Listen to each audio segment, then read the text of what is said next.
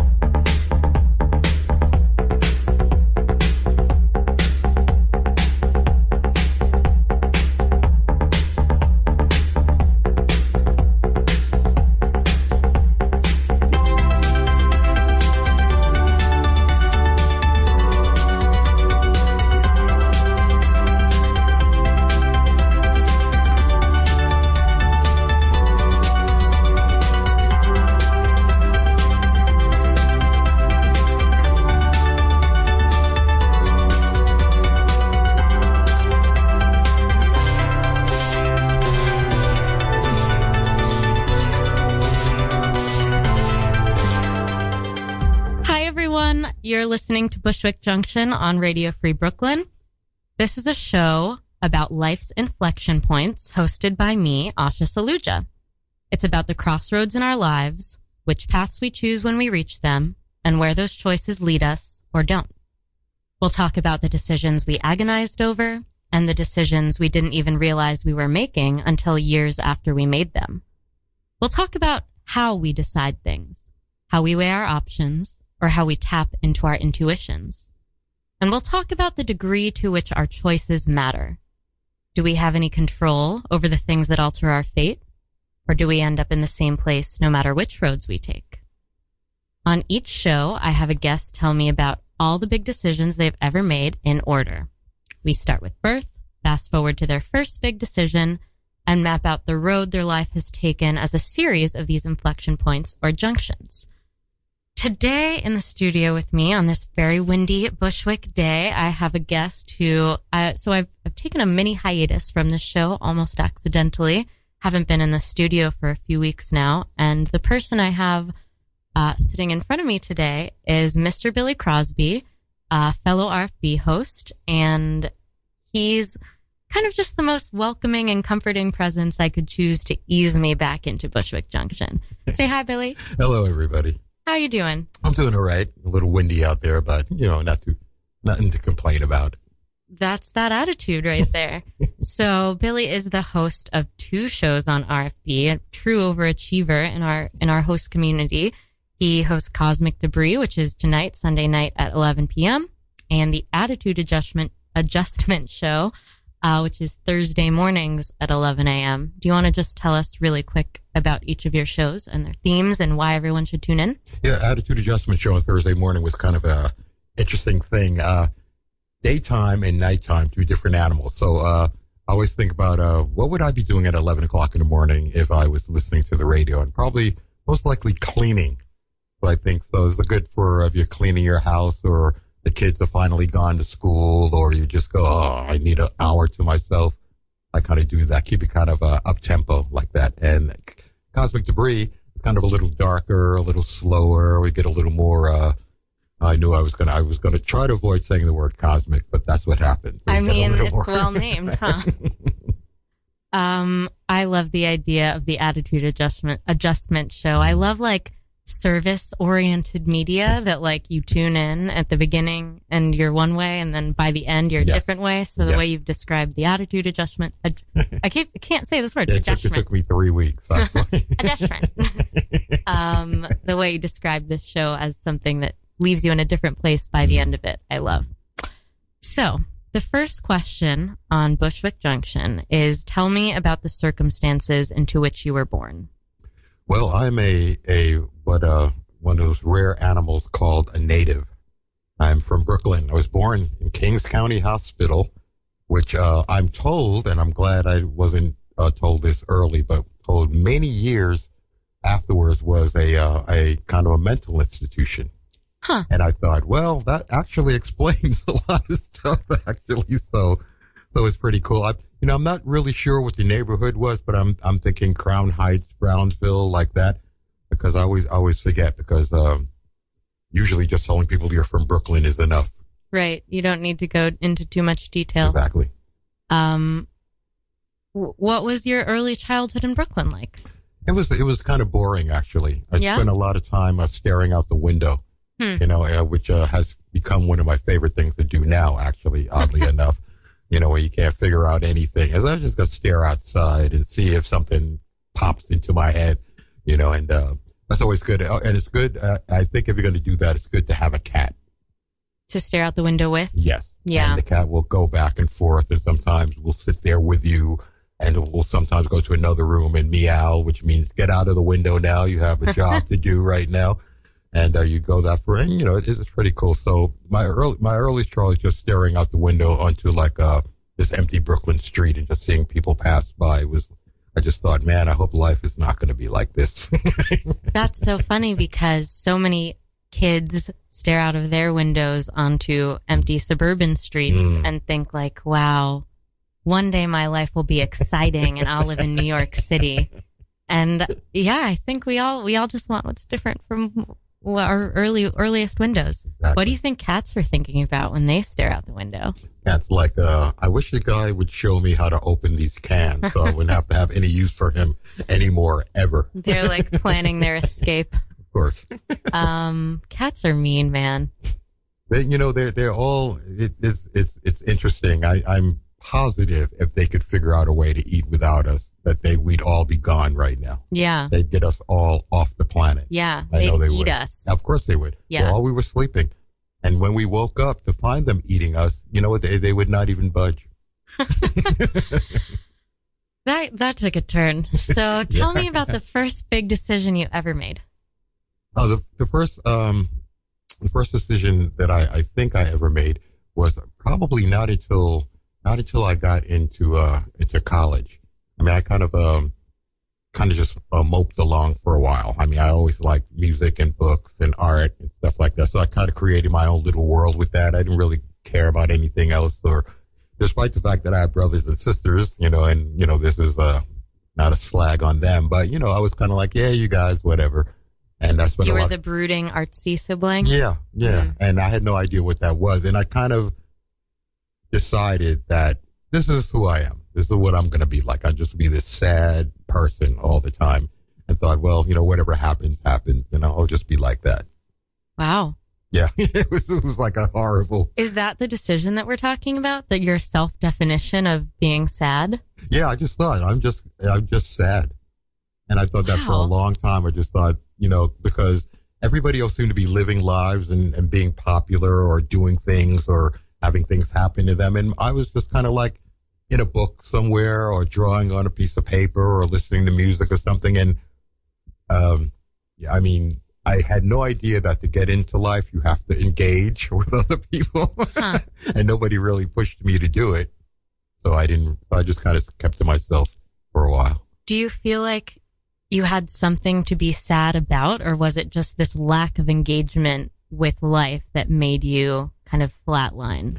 I think it was the fact that there was no kind of push going on to say, hey, why don't you try this? Why don't you try this? I mean, I tried a lot of things like you do when you're a kid, joined the baseball team and all of that stuff. And, I was really good at it, but I just found myself like, this is horrible. Right? So the only things that were calling your name were solitude and books and art and music. Yes. I mean, I didn't even like books until junior high school when, we had a report due on a book. Like I didn't read about it or anything. And, the book was, Great Expectations by Charles Dickens. And, we had a test on it and I spent the whole 2 weeks not even thinking about it. And the night before the test, I sat down and read the entire book and I was like, wow, this is awesome. Wow. This is so great. I wrote a bigger, paper on it than they asked for. Huh. So it was Dickens that got you into books. That's how that started. What got you into music?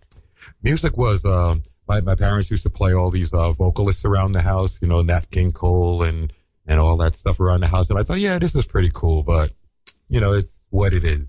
And I didn't like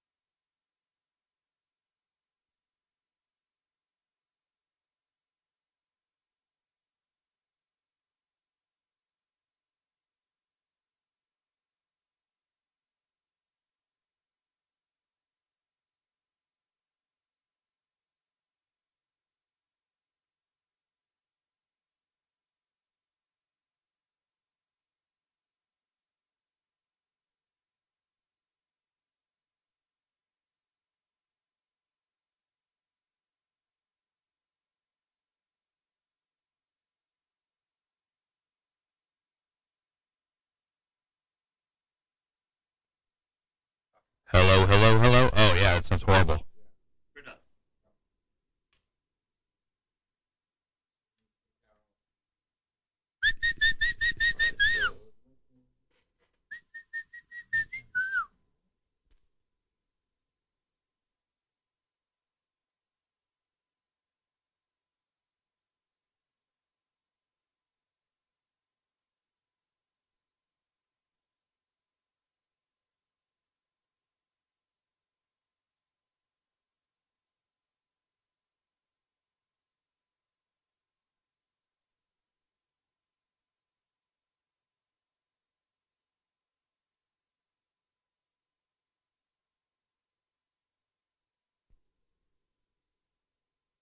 Oh, yeah.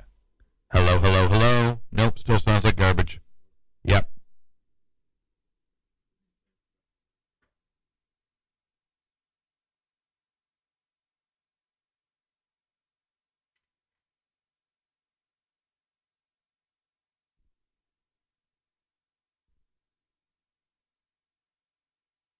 I'll order another one of those tonight. Mic two, back in mic two.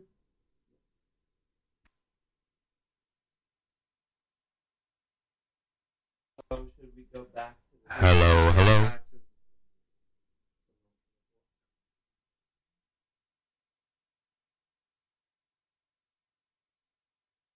You just call the other one. Make sure that they sound good. Yeah. I think so. You want to check them now? Yeah, let's just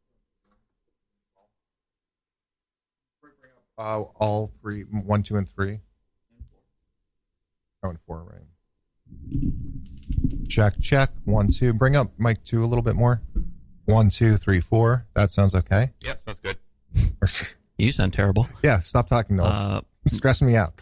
This is mic 3. It sounds fine. Sounds perfect.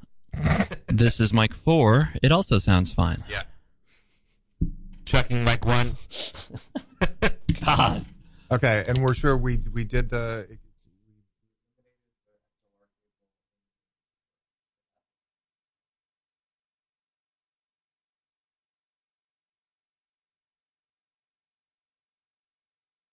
At the compressor settings, just make sure.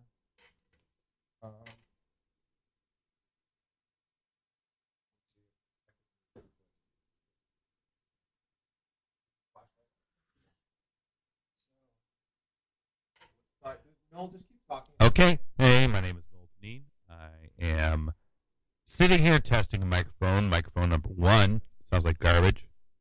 Don't know if it's the compressor, or the cables, or the settings. We don't think it's the cables. Starting to look like it's probably not the settings. And Bypassing processes here. It's somewhere. We think we've narrowed it to the processing. Yep. So as I said, we're taking everything down to the processing, and we're trying to see if we can find the problem. I don't know if it's gonna happen. I don't hear anything. You can hear me? I can't hear me. So I'll just keep talking though, no matter what, because that's sometimes what you got to do. You just got to keep talking. No matter what. Never stop talking. That's my motto, guys. I'm a talker, not a rocker.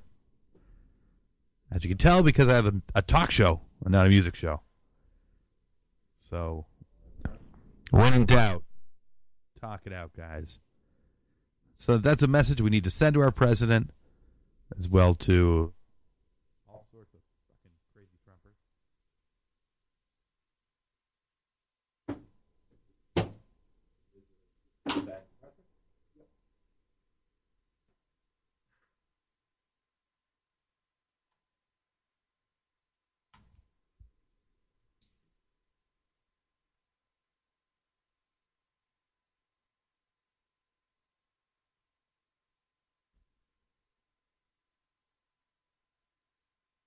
Then what I want to do is I just want to very quickly calibrate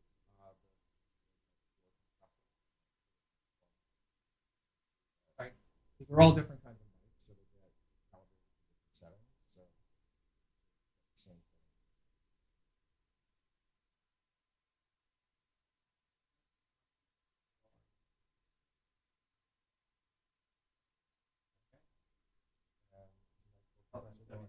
1 and 4.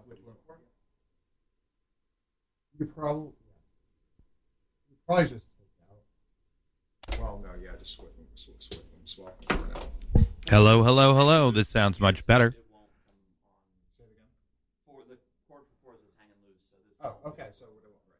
So Okay, hello. So this is an old Dean, and we're testing mic. Sounds much better on Radio Free Brooklyn, Sunday afternoon. it sounds strangely high. It is So a beautiful Sunday afternoon. We just had a meeting, talked about a lot of things. We talked about the new teen program, talked about podcast boot camp, talked about live shows. I want you to go like this. Get about 2 inches from it. Uh-huh. You go.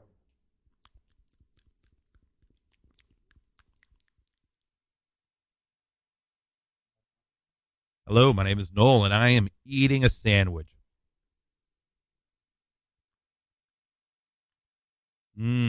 Chicken.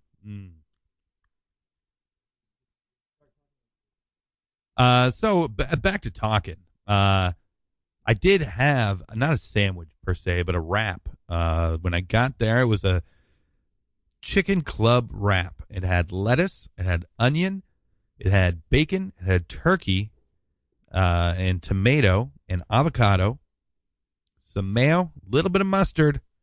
Pretty good. Had which I'd never had before. I had Bloody Mary chips, and they were like spicy. Huh? They were good. I ate them like this. And they were kind of like spicy barbecue. I'll give a big thumbs up on Bloody Mary chips. Something I didn't think I'd be saying today, but I am. And so the snake said to me, "Hey, sexy, how's about it?" She sells by the seashore. She does. She sells them. She sells me some more. So, Saturday, Sunday, she sells by the seashore. So Saturday, Sunday, she sells seashells by the seashore. She sells seashells by the seashore Saturdays and Sundays. Saturday, Sunday. So that's what we say about everything these days. I was at a meetings. All the managers were theirs. We talked about the teens programs. We talks about the podcast programs. She talks about studio issues, Saturday and Sunday studio issues. She sells seashells by the seashore, Saturdays, Sundays on Radio's Free Brooklyn's.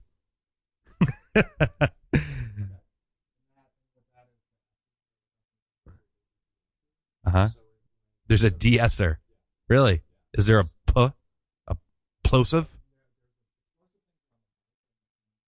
Just the foam, basically. Yeah. Yeah.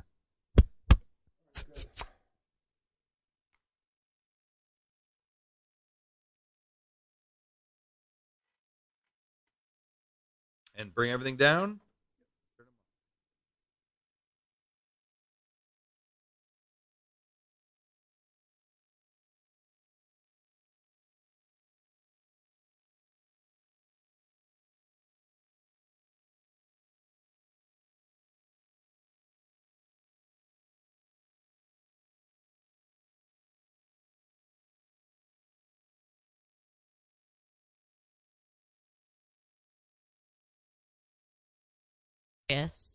I don't need you don't need to date yourself exactly, but what were you spinning in your college years? Like, what was everyone excited about? And what were you excited about? Oh my God. I initially I was playing, like Motown and stuff, cause that's what I knew.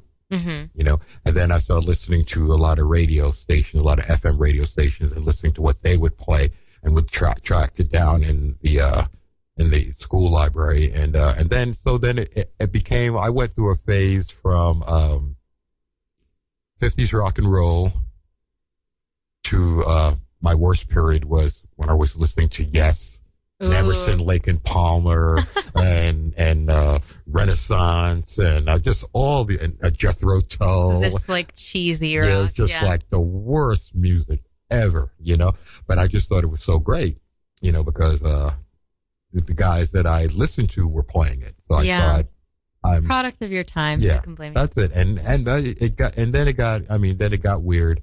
Then it got weird. I started. I met this woman who did the night shift. And I would listen to her show, and she was just playing all this otherworldly stuff. Like she was playing world music and jazz and all. And I thought, wow, this is even better. This is better, you know. So I started doing that. I started deliberately crossing lines, you know, going from Jethro Tull to John Coltrane, you know, going from Carole King to, you know, Ella Fitzgerald. I just deliberately started doing that. And it was unknowing to me, really getting my music education up. Yeah. I was starting to listen to a lot of things instead of just being pigeonholed in one thing. Instead of just Yes. Instead of Yes. Yeah. Or as Lester Bangs would say, you know who Lester Bangs is? He was a rock critic back in the day. Did you see the movie Almost Famous? Yeah. Philip Seymour Hoffman. Got it. He plays Lester Banks, who's a rock critic for the Village Voice. Yep. And remember, he's in the radio station that day, and he's looking through records. He goes, yes, no. That's Already talked about Jethro Tull. He goes, Jethro Tull, it takes them 25 minutes to do what the box tops do in 2.5 minutes. But yeah, it's not that bad, tolerable. Tolerable. Amazing. So you get this internship, and this is your big break. You're like, this is when I'm going to do what I've been wanting to do my whole life. I'm right there. What happens? I get promoted into the music library. Okay. Because again, one of the DJs is sitting in the intern room going through his records, and I go, oh, I bet you're going to play that, then you're going to play that, then you're going to play that. And the guy was like, ding, ding, ding. Oh my God. All right. He said, oh, what are you doing back here? You need to be over here. Wow. I said, all right. I got into the music library, and that was really good. And I got in there, and I thought, I need to get behind the mic. I need to get back there. But it was tough because all these guys were seasoned veterans. All these guys had worked all those places that you're supposed to do. They weren't willing to just give it up to some intern guy. So they let me do some fill-ins from time to time. I would do the early morning Sunday early show. And Sunday was like public service. It was a law that you had to devote 4 hours to public service every week, like, you know, commercials from the ad council and stories about this and blah, but there was just a block you had to do. So my thing was to run the tapes for that block. And one day I was running the tape for that block, and the guy who was supposed to come in didn't come in. Okay. So I thought, there's a sign there that says if somebody doesn't come in, I should press the red button on the phone, who's the program director, and get him, because he only lived like 3 blocks away. I'm sitting there looking at that button. I'm looking at the tape getting ready to run out. I'm looking at that button. I'm looking at the library. I reach back. Say, you know, all right, what can we do here? I pulled out a Genesis record. Okay. It was, the record was Abacab was the album. But there's a song on there I liked, which was a pretty little song called, Me and Sarah Jane. I'm like a rank sentimentalist. So I'm looking for the cool love song. So I put it on, I cue it up, and I'm looking at that red button. And the tape is going, yes, well, thank you for listening to our program this morning, blah, blah, blah, blah, blah, blah, blah, blah, blah. And my last job is to play the IDs. And then this guy is supposed to come in. Right. Right.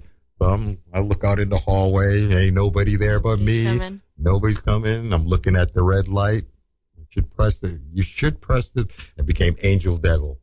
you should press the red light because, blah, blah, blah. And the devil's going, I don't think so. The angel is Phil Collins. Yes, that's what that was. So I said, you know what? I look at the angel. I said, we'll talk later. I said, we're going. So he came, station ID came on. I hit the track. It started playing. I was in heaven. But I'm still cool because as far as the program director, if he's listening, knows the guy is there. Yeah. Because music is playing. Uh-huh. So we get to the end of the set and I'm like, hi, this is the unknown DJ and you're listening to blah, blah, blah, blah, blah, blah, blah, blah, blah. Oh, no. 92.7 in stereo. That was blah, blah, blah, da, da, da, da, da, da, da, da, da, da. And we've got some Elton John coming up right after this. And the red light starts bleeping. It's like, hello. Oh, my gosh. And I'm thinking, I could just not answer this and just carry on. But this guy who's on the other end of that phone is the key to my life right now. Yeah. He will He's your determine, boss's boss. Yeah. He's determined whether I will continue here or leave early. So I answered the phone and said, yeah, Dennis, how's it going? He goes, where's Mark? I go, I don't know. You're not here. He said, he didn't call it. Nope. Call it. He goes, all right, I'll be there. I'll be there in 45 minutes. I go, what should I do? He goes, just play records, but don't talk. Oh, no. But you were picking such good songs. And I'm like, okay. And I say, you know what? This is the time that I get to impress this guy. Uh-huh. So I'm talking. So we play some more songs and blah, blah, blah. That was a Rolling Stones song that was Waiting on a Friend. That was shot on St. Mark's Place in Manhattan at 392 St. Mark's. A lot of people don't know that. 2 doors down from there is where they shot the cover of Led Zeppelin's Physical Graffiti. I just knew this. Those factoids, that voice, how could the program director be mad? He came in. The guy who was supposed to show up had overslept. He showed up and they were like, thank you. And the program director looking at me like, okay. All right. It's like, I see you took the angel off your shoulder. Yeah, I see you. You're one of those guys. You took a chance. That's how I'm looking at it. You took a chance. You thought this could end badly for you, but you took a chance. And I did. And then I started getting some fill-ins on the weekend. I would do, usually at night, I would fill in So for it somebody. paid off. It did. It did, but it didn't get me A show. show, Yeah. like my own show. Yeah. I would fill in a lot and everything. And then down the line, it got good. But then one of the guys who I worked with, we both developed a very severe Southern comfort problem. Hmm. But he had a show. So I didn't have a show. So it actually was really kind of dumb for me to join him. I thought I was bonding and maybe he would help me out down the road, but it wasn't like that. And then one day, we were doing something and, someone in the programming office forgot to do something. And, they asked me about it. I said, oh, no, that's programming. I said, all right. They said, okay. And they went away. 2 minutes later, the head of the office came in, grabbed me, literally dragged me down the hall and just ripped me a new one for ratting her out. Oh, wow. And I was like, I mean, I'm from the notion that if you're supposed to do something and you don't do it, and they asked me what happened to it, I was supposed to tell them what happened to it. I'm from that club.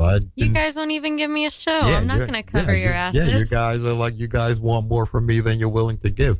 So, and then that afternoon when I was sitting in the music library, the Kinks, Better Things came on. Gosh. And I just knew that at the end of that song, that was it for me. And that's what happened. When that song faded out, the general manager, who hardly spoke to anybody ever, was standing in the doorway of the music office. And I just knew that, okay, that's that. And then, So Billy told me this story before we went on the air, which is, it might be a little confusing to follow, but no one told him he was going to be fired. Nobody he was told played out via a song on live radio. the real played out. Yeah. You were played off stage, yes. they say. Yes. And they played the song, The Kinks, Better Things. And You were walked out that day? That was it. That was For just it. kind of telling on someone who you shouldn't have been. Yeah, who- who just yeah. for just innocently Yeah. saying, "Hey, no, I'm not. That's somebody else's gig." Wow. You know, so I left, and then I became very, very. Then that sadness came back. So I'm ingesting this experience, and it's like that you had one big moment in the radio station where you knew you were taking a risk, and it was, you could have gotten in trouble, you Right. could have gotten kicked out, Right. and you decided to take that risk very knowingly, and Yes. it paid off. Yes. And then the thing that ended up being your downfall was like total bullshit and Yes. out of your control Yes. anyway. And Yes. who would have even known that would happen? Who would even? I mean, that was not a thing that even thought. I just thought this is what you do. Hey, you know, where's the sponge? It's in the closet over there. Okay. Yeah. Just the littlest thing can be your downfall. The So littlest. maybe if you're, the moral I'm taking away from this is go ahead and take a risk, because if it's not that gets you, It may it'll be be something some else. other weird thing. And it's Yeah. always something, always some, yes, you know, like you said, always some BS. That's the stuff you got to watch out for, is the BS. Yeah. So the sadness came back because you felt like you had your one chance to participate in this Yes. thing that was important to you, Yes. and you lost it. And I lost it. And I knew a guy who worked at their competitor. Okay. So I thought, I'll show them. I'll go there. Uh-huh. But when I got there, he was kind of the me of that place. Okay. So Got it. Dorothy, So- you're not getting it. And he also had a problem with drugs. So I would go to his house and do massive amounts of drugs trying to bond. And the only thing I got was a bad drug habit. So this is the second instance of you kind of just hoping to get in good with someone who could Yeah. help you out, Yes. and and landing yourself in the wrong place. yes, and getting in the wrong place. And that went on for a while. And my next big thing was, after just wallowing in my own crap for a while, was the opening of a record store in Manhattan called Tower. Tower. Yes. Heard of it. How did you get involved in that? I was bopping around, and I'd become kind of a denizen of the East Village. And I was just, So you were in Long Island in the radio station. there's Long Island, back to Queens, and then into Manhattan. I used to come into Manhattan on the weekends, Mhm. but initially, as far as I got, was like Times Square. Okay. And one day I fell asleep on the train, Mm-hmm. and I woke up on West 4th Street. Okay. And when I came up, I was like, wow, this is awesome.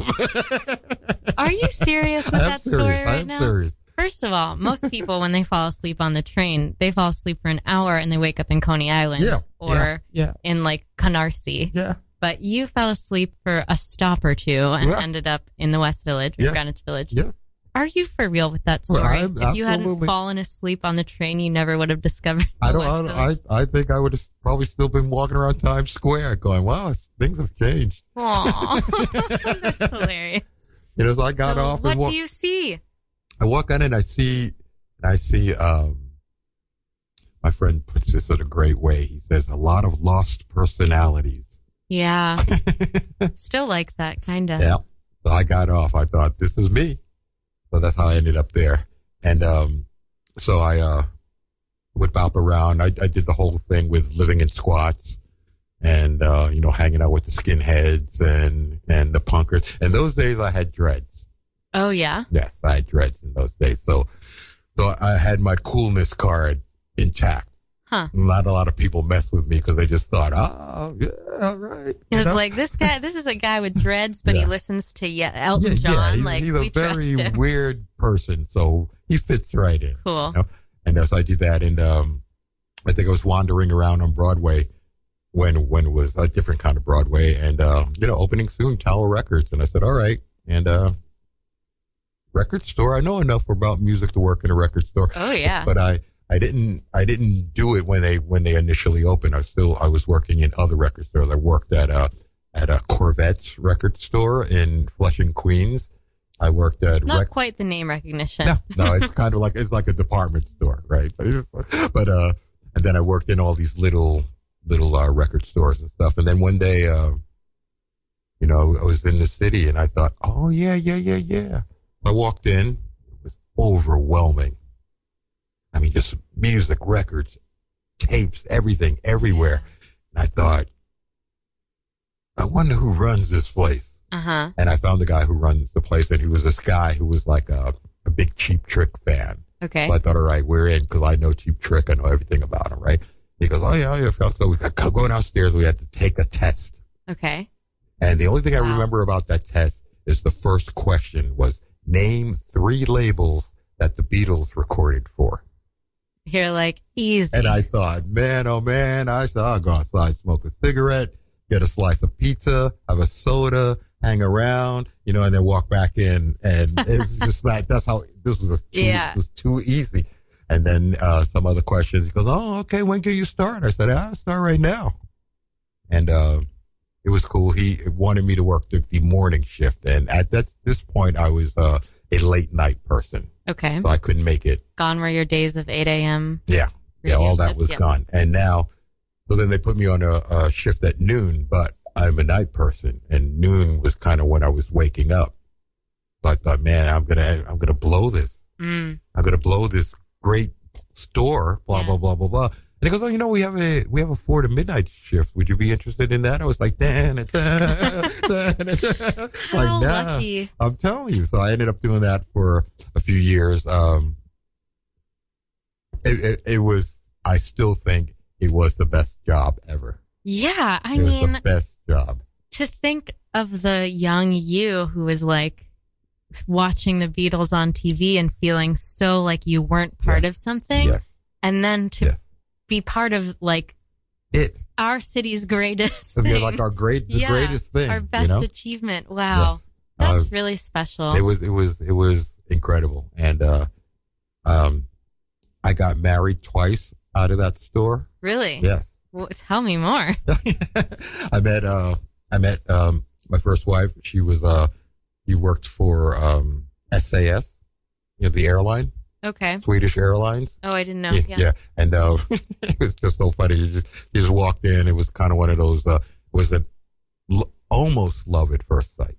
Okay. Yeah. I got you. And so we just hit it off. And the reason that I'm not married to her still, because I still think she's one of the greatest people I've ever known, is that she wanted me to move to Stockholm. Wow. You said no? I said no. You know what they got? They have healthcare over there. I know. I mean, I didn't know all that stuff. I didn't know all of that stuff, right? Well, you didn't know how bad it'd get here. Yeah, I didn't think, things would get here. So that happened. And then a year after I got divorced, I met my second wife. Wait. Yeah, go. We really need to talk So you want to talk this. about this? Can Okay. you imagine if you had said yes and you were like, you'd be in Sweden right Yes, now. You'd right be now. a Swedish citizen. I would be, and that would be like awesome, right? Wow. That would be so great. I hate to ask people about regrets, but do you regret that? A lot. Yeah. A lot. So what made you not want to do that?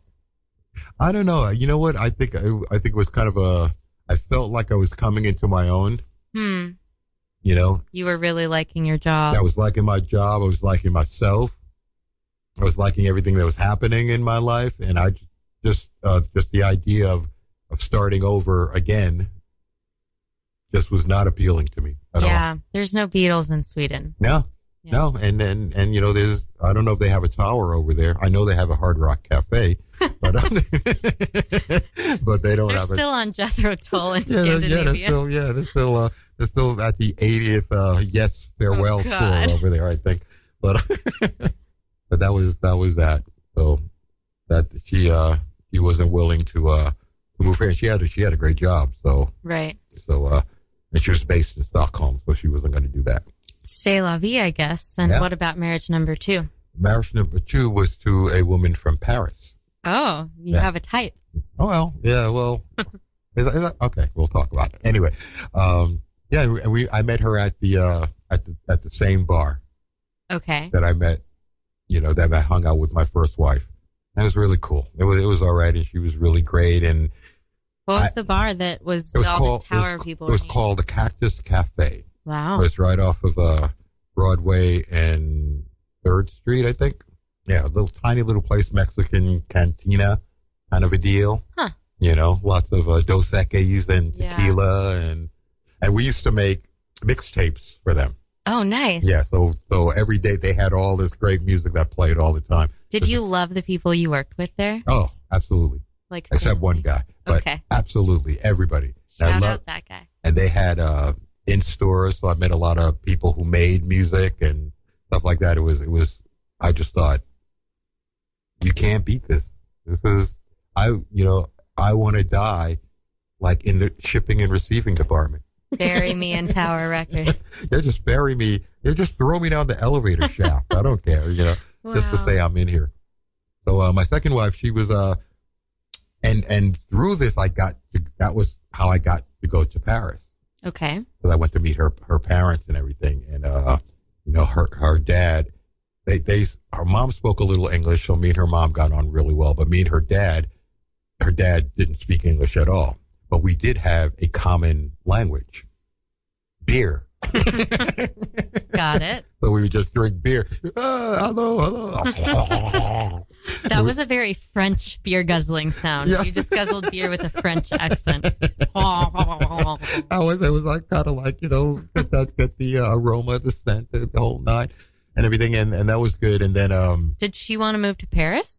No, she good in New York. She lived in New York. She had her own place in New York. I moved into her place, and that was pretty cool. And I mean, everything was going swimmingly. And then some bizarre stuff started happening. I started, this is where it gets really sad. I didn't want to be married anymore. Okay. And, it was just so insane. It was like, I think I was still coming into me, mm-hmm. and I have a feeling I shouldn't have done that. I don't know why I said yes to doing it, but I felt like I was still not sure of who I was, and I was still growing into that, so it got really bad. And then the alcohol intake started to rise, and the drugs started to join them, and I just was like out of my mind. And I mean, my thing in my head, I was living the East Village, Jack Kerouac, Charles Bukowski thing, just totally out of control. Unfortunately, I didn't write any of that stuff down. That would have made some interesting books, but I was living that, and so that was divorce number 2. Got it. Yeah, you can't be Jack Kerouac without the stream of consciousness. You cannot. Novels. Yeah, you cannot. You can't even tell people that you're a writer.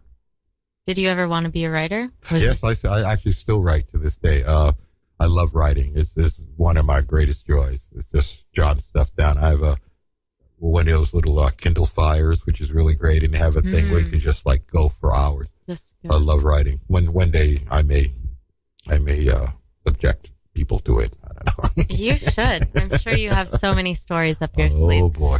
When this sort of addiction phase of your life was happening, were you connecting this to your sadness from before? Did you understand that it was all sort of part of the same? Well, it was weird because the sadness came back. Yeah. It was like was that little Peanuts character walked around with a little cloud above his head? I felt like that all the time. And I couldn't drink my way out of it. I couldn't drug my way out of it. And I just kept going. And, eventually I had to, I ran away to California. Because I always think. where people go to solve all their problems. Which is it. There's something about California. This is where New Yorkers go to make all the problems in their life go away. And that's what happens. You go to California, you run into all these New Yorkers who have escaped to New York. With their problems still, exactly. as it turns out. With so the what problem. happened in California? Well, California was fun. I went to San Francisco. So I liked San Francisco. I liked the fact that it was small. The San Francisco proper is 7 miles by 7 miles, so you could walk it. Yeah. It was great. It had everything I liked. Weather was great. They had the City Lights bookstore which is where all those guys, Ginsberg and Kerouac and all the great poets came out of that bookstore, and I was just loving it. I just I love feel it. like your first loves were music and books. Yeah. And you did music in New York, and now you're over here thinking about books. Thinking about books again, you know. What were and- you up to there? Oh, I did a lot of things. I worked in a I worked in a new age bookstore, Okay. and that was insane because it was like everybody that walked in there talked like that, Yeah, I can only imagine. you know. And I'm from Brooklyn. Yeah. And it was like, oh, man, you know what? There's something about your aura that's just not working today. And in my mind, I was going, there's something about a left hook that'll take you right out of that. Like, ma'am, your book is $11.95. Yeah, I don't like- have an aura. Exactly. Pay up and get out. That Yeah. was my thing. That's a really stark difference. Yes. Wow. I did that. I did Starbucks out there. I worked at Starbucks in San Francisco, which was kind of interesting. I just found it interesting to see people standing online getting double espressos with yoga mats. And there's something very bizarre about that. I said, you mean, so now that you have peace of mind, you need a coffee? I was like, I'm from New York. We're just going to skip the yoga and do the espresso. Yeah, we just go right to the coffee shop and we, you know, all the money we save on the mat and the clothes, you know, we can really- buy more coffee with it. You know? Yes, I did that for a while, but then the sadness again. And so I came back to New York. I got some help. I got some help with all that stuff because I had no idea what to do about it. How did you decide to get help? Well, I thought somebody must know something. Yeah. you know, so I talked to a guy and he had been through the same thing that I had. And he was an artist. And I said, well, you know, what do I need to do? He goes, well, here's what I did. You know, he got involved in the 12-step thing. Mm-hmm. And I thought, more hippie dippy nonsense. You know, I don't know. And he said, well, you know me. I go, yeah, I know you, and you're not a hippy dippy guy. He's from Jersey, right? I'm not a hippy dippy guy. I said, Solid East Coast kind of people. I need that, right? So I said, okay, so I'm going to follow you. So I followed him around for a while and did some stuff, did some 12-step work, did therapy, the whole nine, got a lot of stuff out. And amazingly, this therapist, I don't remember her name, but she said something to me that really gave me hope. She said, you are not going to be in therapy with me for 2 years. She said, we're going to get this done. Wow. Efficient. Yeah. True East Coast mentality. Yeah, we're going to get this done, and then you're going to go live your life. Wow. So I did, and it was really amazing. I mean, really good. A lot of stuff, and my friend from Jersey helped out tremendously and everything. And I decided, okay, so now here I am. I'm feeling pretty good about stuff. I don't know what to do about anything now. Yeah, it's like when you define all the things you loved were tied in with sadness. We're tied in with that. Yeah. You know? So I said, all right, so here's the big moment. I was talking to a friend of mine. She's an artist, and she was having a block. Okay. But she's a painter. She goes, I just can't paint. And this is the glory of reading a lot of books comes in. I'd read this book about this guy who's an artist who said that whenever he got into blocks, he would have a thing where he would do 30 paintings in 30 days. Oh, wow. And me, I have a story about art that ended a long time ago. I gave it up because I was in art class and we were painting and somebody said something bad and it just took it from me. So I never painted again. I always wanted to though. So I said, okay. So I told my friend, I said, you know what, Rebecca, we're going to do 30 paintings in 30 days, you and me. Uh-huh. She said, okay, that's good. I can do that. I go, no, but there's a catch. What's the catch? I said, we have to post them online. Oh, wow. We got to put them on Facebook. Uh-huh. But we're not doing it for judgment. We're just trying to get back into the gig of working. Uh-huh. And I hadn't painted in years. So I found a little piece of cardboard. I made this little kind of design thing. And I posted it and she posted hers. And the next day when I went online to look, there were all these comments under my little postcard. Wow, this is really good. Oh my God, this is amazing. Blah, blah, blah, blah. And at the very end, the last post said, this is good. Is it for sale? Wow. And I was like, Yep. yeah, it is now. And everything. But I kept painting. Uh-huh. Even after she stopped. Because now the happy was back. Wow. I was like, whoa, that thing's been stagnant for like decades. But every time I would sit down and paint, it would be like, I would just feel like everything was possible. Like everything good was possible. I would just kept painting every day. I would paint. And, this went on for a few years. I mean, I'm 5.5 years in painting. And 2 years ago, a friend of mine who's a painter, she said, oh, we really like your stuff, but you can't keep it in your house all the time. Maybe you should show. I said, well, I have an art page on Facebook. Mm-hmm. I did a Saatchi art page, and I'm just doing what people told me to do. Mm-hmm. And so I did that. She goes, well, there's Greenpoint has an art show where they do once a month where I was like, an art show? What are you, like, insane? Because I'm not a real artist. Okay. And she goes, you should send it anyway. She sent pictures. I was like, nah.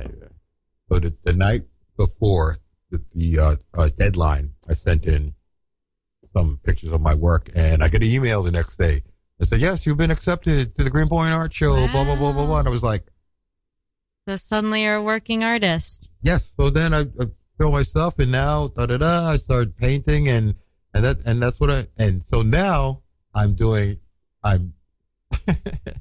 an artist and a radio show host. Yes.